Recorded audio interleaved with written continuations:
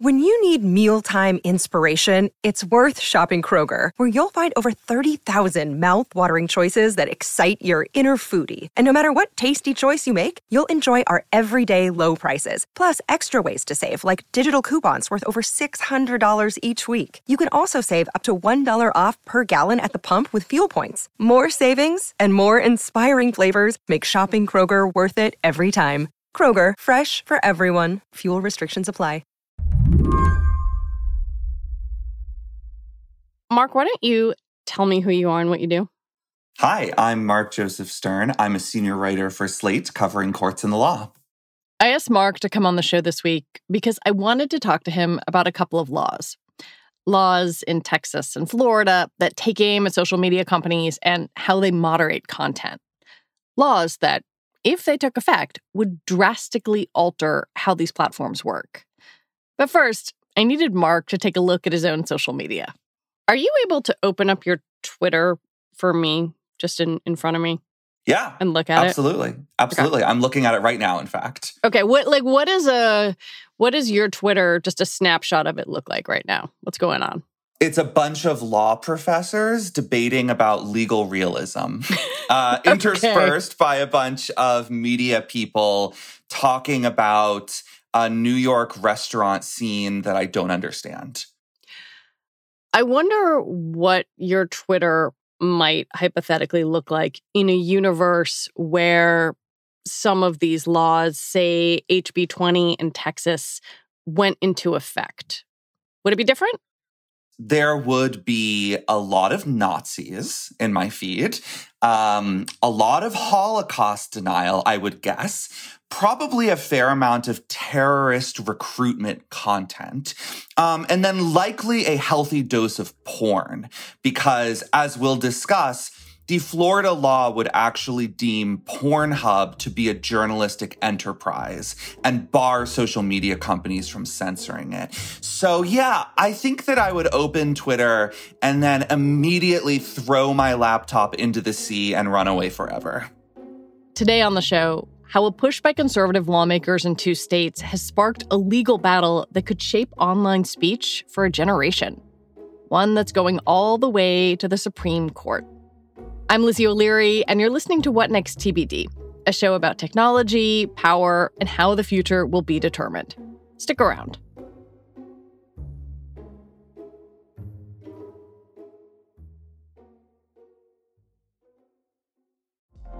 Apple Card is the perfect cashback rewards credit card.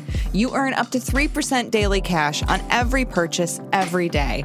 That's 3% on your favorite products at Apple, 2% on all other Apple Card with Apple Pay purchases, and 1% on anything you buy with your titanium Apple Card or virtual card number. Visit apple.co/card calculator to see how much you can earn. Apple Card issued by Goldman Sachs Bank, USA, Salt Lake City branch. Subject to credit approval. Terms apply. Another day is here, and you're ready for it. What to wear? Check. Breakfast, lunch, and dinner? Check. Planning for what's next and how to save for it? That's where Bank of America can help. For your financial to-dos, Bank of America has experts ready to help get you closer to your goals.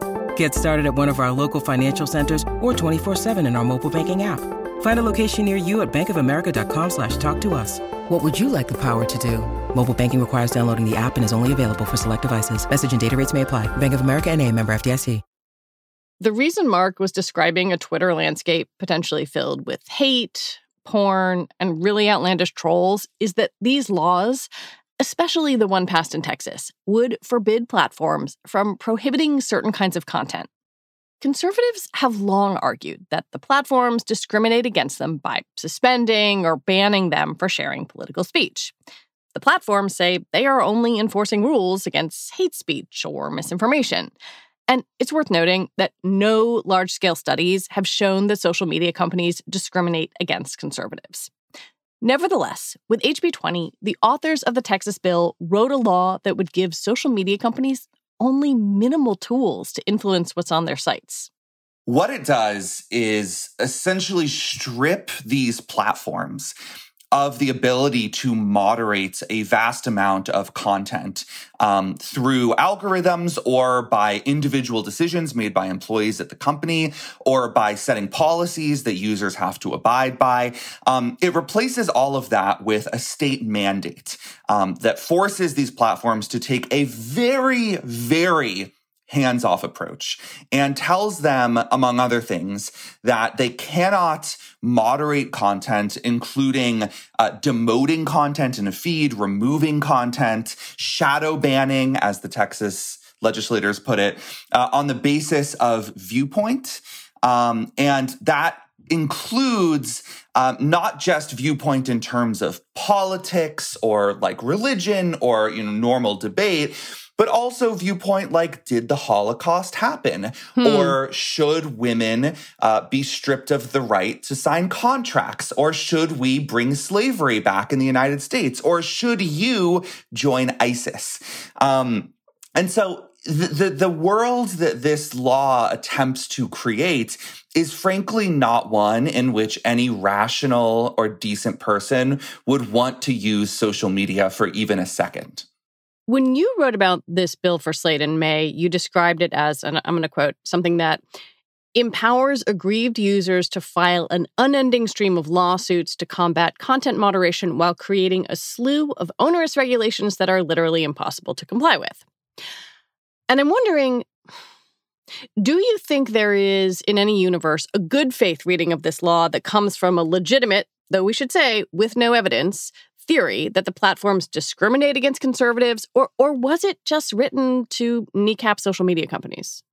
I think it was written first and foremost as a political stunt. I think that the social media companies are kind of caught in the middle of this battle on the right to persuade the Republican base that they are the victims of this mass censorship campaign, and that the campaign is so bad and all-consuming and stifling speech to such an outrageous degree that the government just has no choice but to step in and use the heavy hand of regulation to fight back.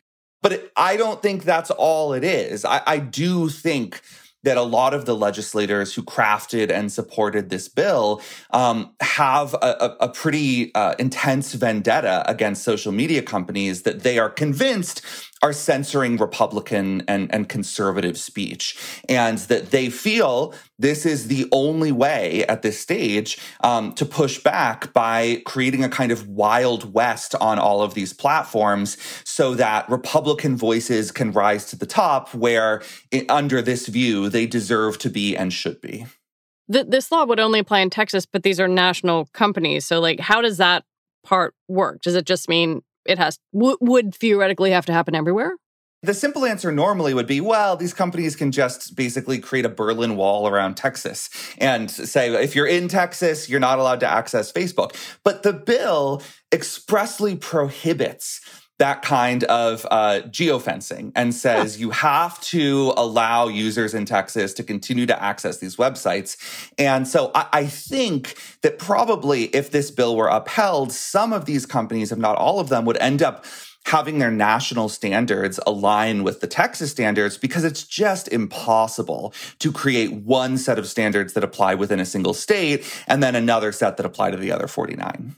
I mean, it's like in the same way that we see European regulations about privacy adopted by tech companies throughout the U.S. And the same way that the California privacy laws end up nudging these companies to create a nationwide standard, which is, I think, not an inherently bad thing. It's fine for states to become kind of market leaders and regulatory pioneers when the regulations are sensible and kind of stepping in for something that Congress might have done if it weren't so dysfunctional. Like California and emission standards. Yeah, that is the quintessential example here.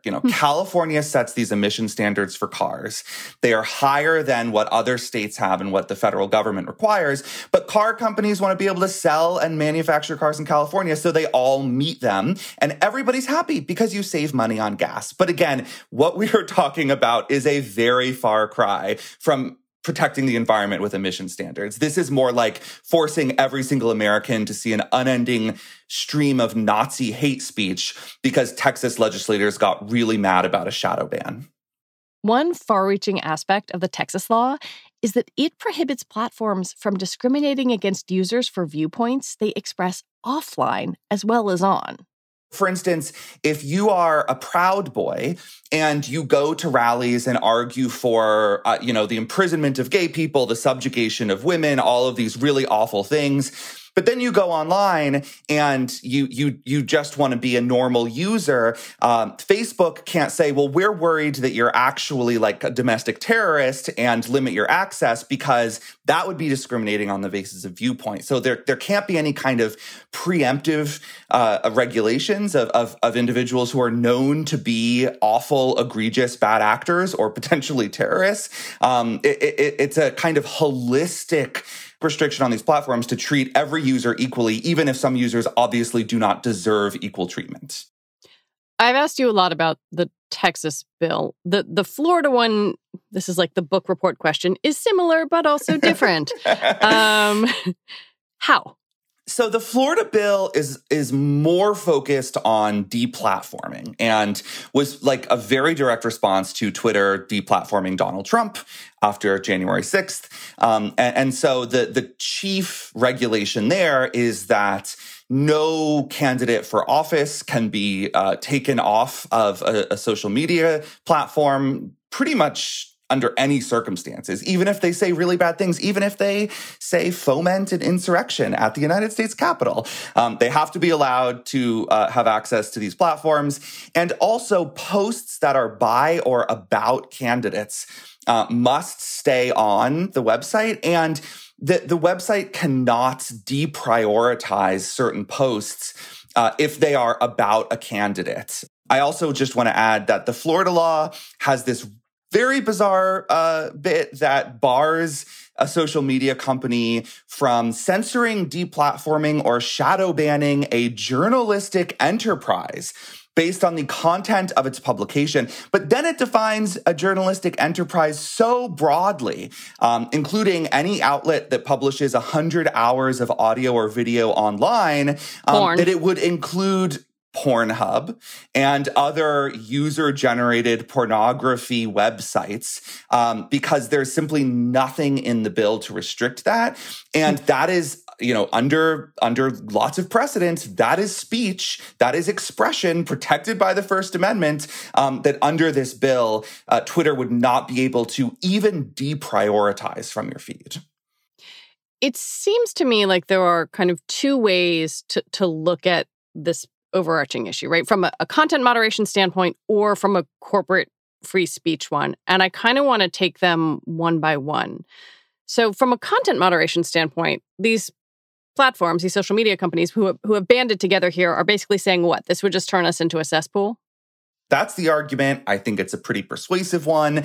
As we discussed earlier, most Americans don't like being confronted with an endless stream of Nazi hate speech and porn when they log on Twitter, and that is what this bill would do. But the other argument that these platforms are making, and they are making them as an industry, is that the bills infringe on their corporate free speech. That turning over granular information about their algorithms to the state, for example, is government intrusion into their business. And that has led to a fascinating scrambling of traditional ideological views. Normally conservatives love corporate speech because it mostly means spending money to help Republicans win elections, right? Republicans and conservative judges say corporations are people. They have a right to speak about elections, which means pouring billions of dollars into helping GOP candidates win. Here, you might expect some consistency. You might expect that if a corporation can spend unlimited money electing candidates, that it can also choose what kinds of expression it wants to present to its users. But we have seen some conservative judges say, no, quite the opposite. Corporations have become a kind of substitute government square, a public square where, everybody has to go if they want to make their voices heard. And so we should not be looking at these cases as corporate free speech. We should be looking at them as individual free speech being crushed by corporations. And under that view, these bills are enhancing the freedom of speech because the corporation corporation is trying to censor certain users and certain viewpoints, and the states are coming back and ensuring that every viewpoint and every user can have their kind of soapbox moment in the public square that is Twitter. Is the conservative argument that these companies are then akin to common carriers, that they're the telephone company or a utility or something where like they just have a responsibility to let everybody use them? That is the kind of theoretical underpinning of these bills and of what conservative judges have put forth, that these companies, YouTube today, for instance, is the railroad of the 21st century. And, back in the 19th century, railroads were told by the government, you are the only game in town. If somebody wants to get from point A to point B, they have to use you. And so you are not allowed to discriminate against passengers unless you have a really good reason. And that logic carried through to telegrams, to phones, and telecommunications. In the earlier days when there were real monopolies on telecoms, the government said, look, you can't drop a call because a user supports a Democratic candidate or a Republican candidate. You have to let all comers use your services equally because essentially you're the only game in town. And that's what Republicans and conservative judges have argued here, that if you want your voice heard, Twitter is really the only game in town. And so it has become a common carrier, just like a railroad or a telegram, and it has to let everybody use its services equally without discrimination. Why aren't they common carriers, right? Like, why aren't they akin to a railroad? So, two things. First, you really can create an alternative to Twitter if you want to. And they exist. There's Parler. Truth Social. There's Gab. Truth Social.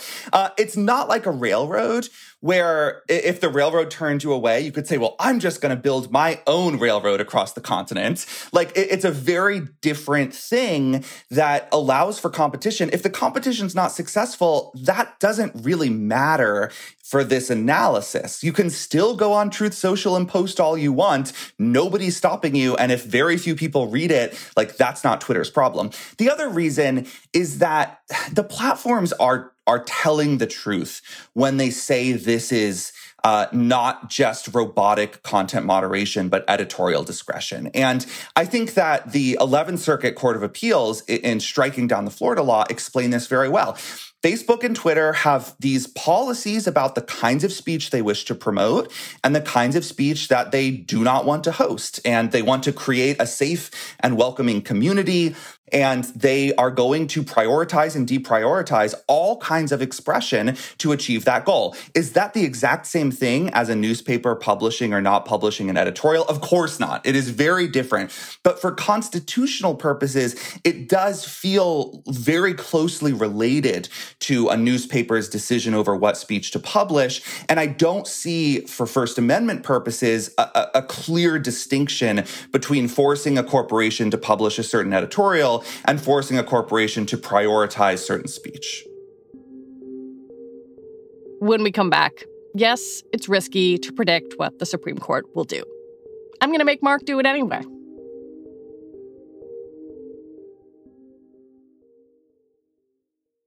This episode is brought to you by Progressive Insurance. Hey, listeners, whether you love true crime or comedies, celebrity interviews, news, or even motivational speakers, you call the shots on what's in your podcast queue, right? And guess what? Now you can call the shots on your auto insurance, too. Enter the Name Your Price tool from Progressive. The Name Your Price tool puts you in charge of your auto insurance by working just the way it sounds. You tell Progressive how much you want to pay for car insurance. Then they'll show you a variety of coverages that fit within your budget, giving you options. Now, that's something you'll want to press play on. It's easy to start a quote, and you'll be able to choose the best option for you fast. It's just one of the many ways you can save with Progressive Insurance. Quote today at Progressive.com to try the Name Your Price tool for yourself and join over 28 million drivers who trust Progressive. Progressive Casualty Insurance Company and Affiliates. Price and coverage match limited by state law. Families have a lot going on. Let Ollie help manage the mental load with new cognitive help supplements for everyone 4 and up, like delicious Lolly Focus Pops or Lolly Mellow Pops for kids. And for parents, try 3 new Brainy Chews to help you focus, chill out, or get energized. Find these cognitive health buddies for the whole fam at olly.com. That's OLLY.com. These statements have not been evaluated by the Food and Drug Administration. This product is not intended to diagnose, treat, cure, or prevent any disease. At the same time that these things are happening in Florida and Texas, there's this very different law going into effect in California that would require tech companies to file these semi-annual reports, basically saying this is how we moderate content, especially hate speech, disinformation, extremism. It feels like a very different kind of law, but at the same time, it also feels like the tech companies can say, hey, you're infringing on our corporate free speech. That is, I think, worth exploring because there's no clear right or wrong answer in my view. This is a disclosure issue that the Supreme Court has struggled with for decades. When can the government force corporations to disclose information about their practices? The government of California is telling Facebook, you have to inform us how you moderate your content, how you deal with disinformation and harassment, how you are combating extremism and disinformation as a cost of doing business in our states. And I think that some of these disclosure requirements are clearly constitutional because the Supreme Court has said, look, if it's just turning over purely factual information and there is a really good government interest driving it, then it's fine. It's kosher. And the California bill, I think, falls on the constitutional side of that. The legislature has a real interest in learning how and why Facebook is pushing back against election disinformation or hate speech. And I think that some of the provisions of the Florida and Texas laws do as well. Explaining to the state what policies are governing individual content moderation decisions. But the Texas and Florida bills go way further, and they require these companies to give incredibly detailed, fine-grained reports about pretty much every content moderation decision that a platform makes in the course of doing business. And that includes decisions that are made by algorithms that are automated to moderate certain kinds of content in a certain way.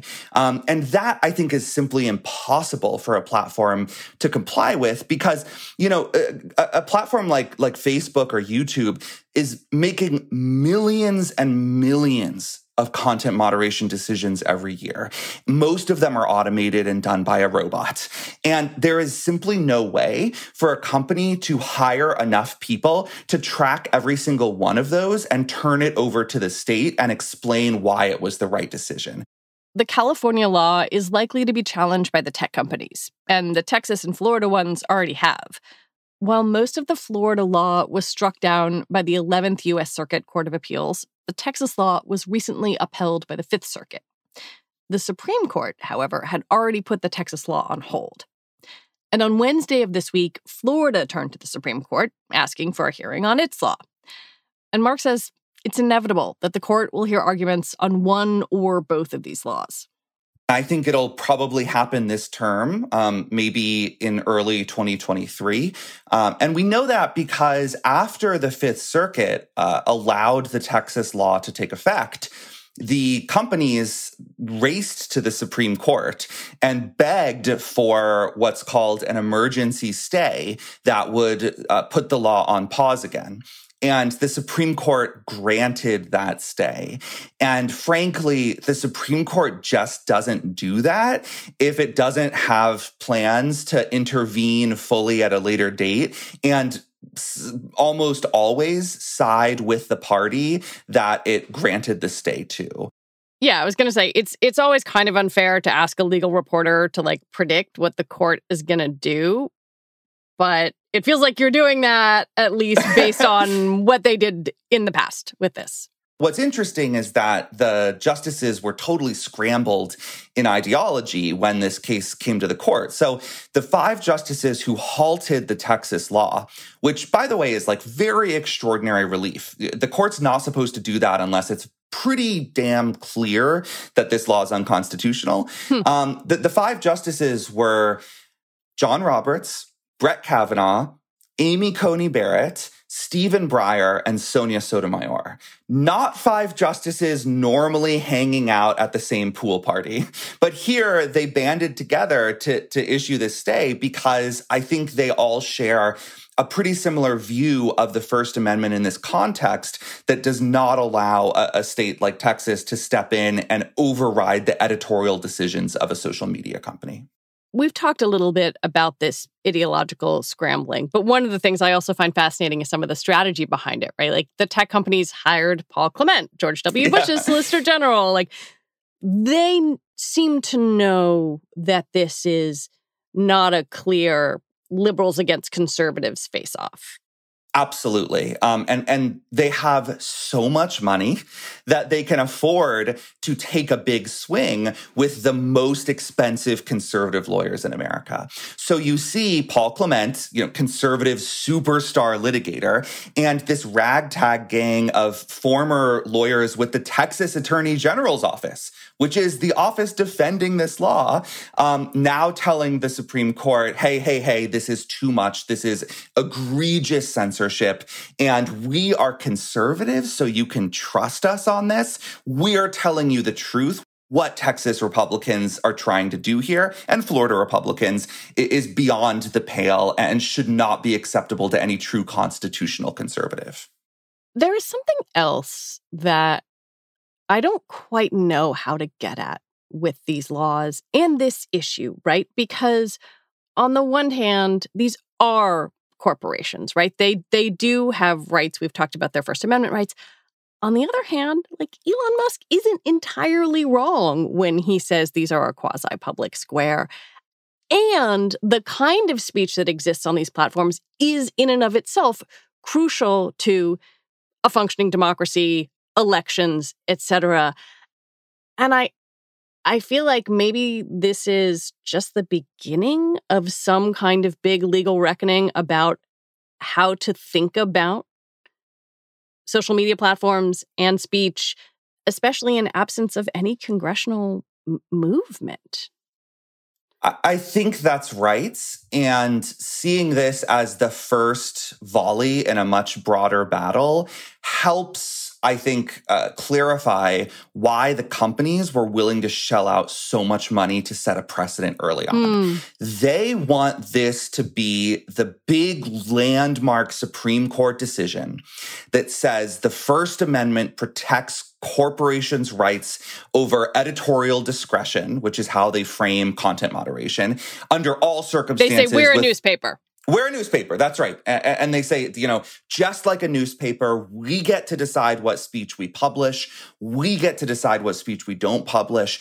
And that's the end of it. And I want to point out that this was a very intentional litigation strategy because these companies could have taken a very different route. They could have argued that these attempts to regulate national corporations by a single state are preempted by federal law. That if the government wants to do this, it has to be Congress, not an individual state. But they didn't take that route because they don't want Congress to do this either, because they do not want in 5 or 10 years to be dealing with this exact same fight in the halls of Congress. And so they chose the First Amendment argument because that is a way for them to establish this kind of unimpeachable precedent that ensures that no government, state, local, federal, whatever, tries this again because the Supreme Court's going to stand athwart the law and say no. Listening to that legal argument, it does make me wonder if it sets up a little bit of a clash with another key piece of law that these platforms rely on, which is Section 230 of the Communications Decency Act, in which they say, we're not a publisher, we're just a platform. We're not responsible for what people say on our platform. So how can you, on the one hand, argue, yes, we're a publisher who makes editorial decisions, and on the other say, whoops, nope, sorry, that whatever the Nazi said, that's not on us? You hope that there's no penalty for hypocrisy in courts.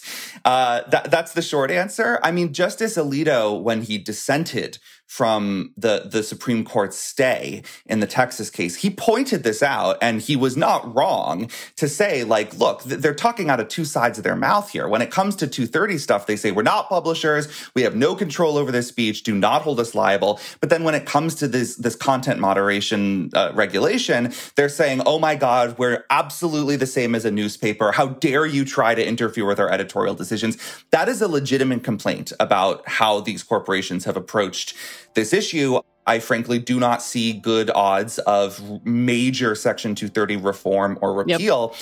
And so it's fine for them to just rely on that argument when they're dealing with these various lawsuits, and then turn around when Texas or Florida wants to interfere with their content moderation and make a completely different argument, and know that at the end of the day, there's no law or rule against being a hypocritical litigant. Mark Joseph Stern, thank you so much for talking with me. Always a pleasure. Mark Joseph Stern is a senior writer at Slate, covering the legal system. And that is it for our show today. What Next TBD is produced by Evan Campbell. Our show is edited by Tori Bosch. Joanne Levine is the executive producer for What Next. Alicia Montgomery is vice president of audio for Slate. TBD is part of the larger What Next family, and we are also part of Future Tense, a partnership of Slate, Arizona State University, and New America. And if you are a fan of the show, I have a request for you. Become a Slate Plus member. Just head on over to slate.com/whatnextplus to sign up. All right, we will be back on Sunday with a show on how nuclear power is getting a second look. I'm Lizzie O'Leary. Thanks for listening.